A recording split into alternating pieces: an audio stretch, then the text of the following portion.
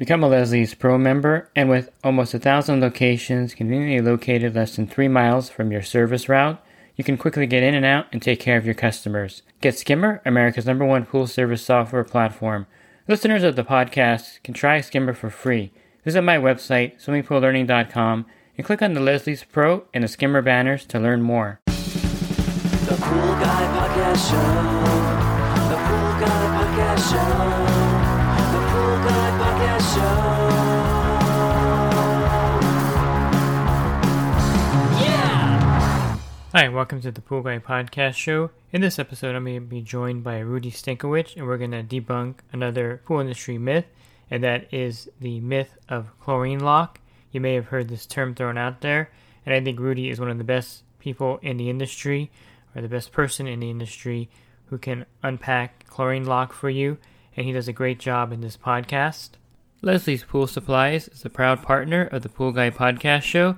Leslie's Pool Supplies has been do-it-yourselfers and pool trade professionals' trusted partner since 1963, providing quality products and services to make pool care easy, and solutions and expertise to do it right. And to learn more about the courses that Rudy offers, you can go to cpoclass.com, and there will be a listing there of all the CPO courses he offers, including a CPO recertification course and a CPO prep course, along with the standard CPO course. And he also offers an advanced chemistry course, and you can learn more about all of this on his site, cpoclass.com. You can also find Rudy on Facebook through his Facebook group, Talking Pools. This is a really big industry Facebook group. If you go to Facebook in the search box and just type in Talking Pools, it'll take you to that Facebook group. So let's talk about another myth, and I know you've written about this in different magazines, and that's chlorine lock. And of course, this is in publications, it's been everywhere, and I hear it all the time from people, the Trouble Free Pool Forum, all these guys, and everyone jumps on this, that too much cyanuric acid in the water locks up the chlorine. I guess that's kind of in a nutshell, and they get that term chlorine lock. Is this something that's really happens? Is this a real term in the industry? The myth is that it stops the chlorine from working completely, and what people believe cyanuric acid, the chlorine cyanuric acid relationship to be, that varies a lot. Like you said, it's a great way to start a long conversation in most cases, and sometimes a heated conversation. But realistically, what happens is cyanuric acid can kind of slow it down, right? And the higher the cyanuric acid level, the more it will slow down what's in the water. But it doesn't stop it. So it doesn't lock it. And the way you counter that is you go with a higher chlorine level. So even though the cyanuric acid levels, let's say 100 parts per million, right? So normally we're at 50 parts per million, and we function just perfectly fine with a chlorine level of 3.5 parts per million. Now, over summer, we've added tablets all year long. It's made it up to 100 parts per million. My 3.5 parts per million might not be cutting it anymore. It's not that it's stopped. It's just not enough. So I raised that to 7.5 parts per million. Now I'm the 7.5% of the cyanuric acid, which is what I'm sure you've heard them speak of.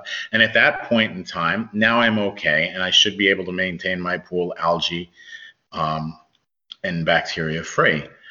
But the problem is where we came up with this whole chlorine lock thing is that when you have the chlorine level at 3.5 parts per million, and then you have the high cyanuric acid level, and then keep in mind at that time too, we're not checking for phosphates at all back when this started, because that was something we started doing more of. I guess if you've been in the industry for a while, I'd say late 90s where we really started looking at phosphates. So that's going on in there. So the chlorine is just not working as well at that lower level. But if we do add more of it, then we have more hypochlorous acid in the water that's free to do what it's supposed to do. So picture this. Imagine you're in a building looking down on Times Square. There's 100 people down there. So it's a slow day. There's 100 people at Times Square. And you hand out 50 umbrellas. And as these people walk around, they pass the umbrella from one to another. just continually passing the umbrellas along.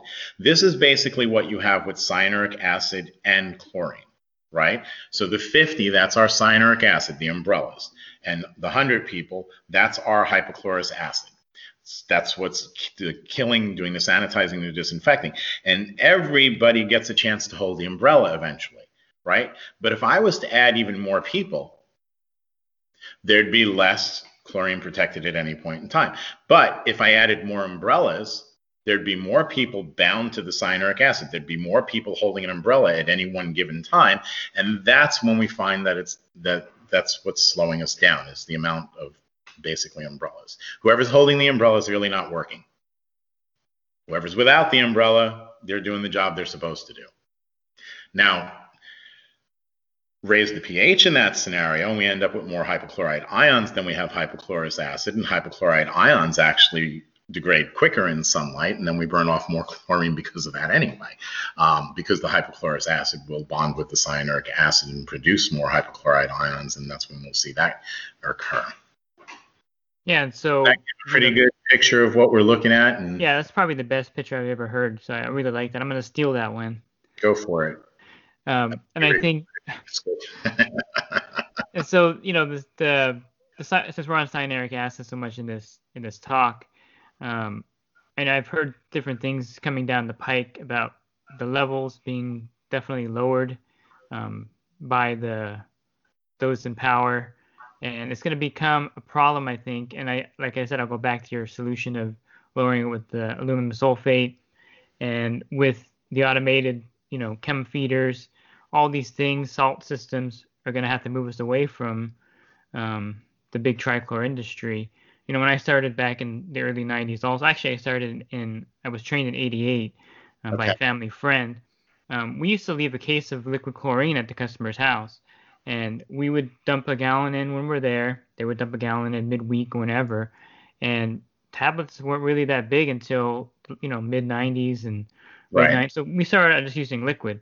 And then you had the liquid feeders at all the commercial accounts, you know, the kind of like the Hasa liquidators. Mm-hmm. And the tablets weren't used at commercial pools. We didn't use them. And so things have shifted quite a bit, where I think tablets are being used everywhere now. And the cyanuric acid is becoming a problem, because I know from my experience out there, when the cyanuric acid gets above 100, it's much more expensive for me to maintain the pool as a pool professional. I'm using enhancers. I'm using more liquid chlorine, more shock to make the pool work. And I think, you know, just out of this, we should kind of think about ways of keeping the pools where the cyanuric acid level doesn't get out of control to where it's a problem. We should. I grew up in New York, and in New York, you're not allowed to use cyanuric acid in a commercial pool, period. So I think it's pretty much, it's been that way for as long as I remember.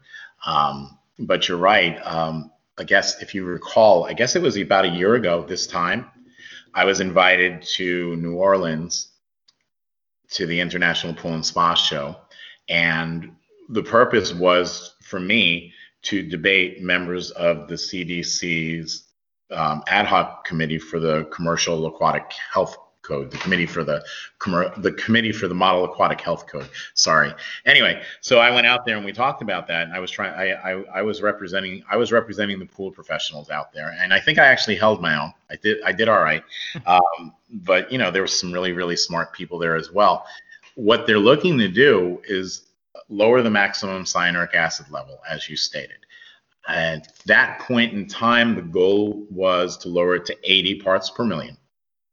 And with that, go with a 1-to-20 ratio of chlorine to cyanuric acid. So it's not just the cyanuric acid level coming down.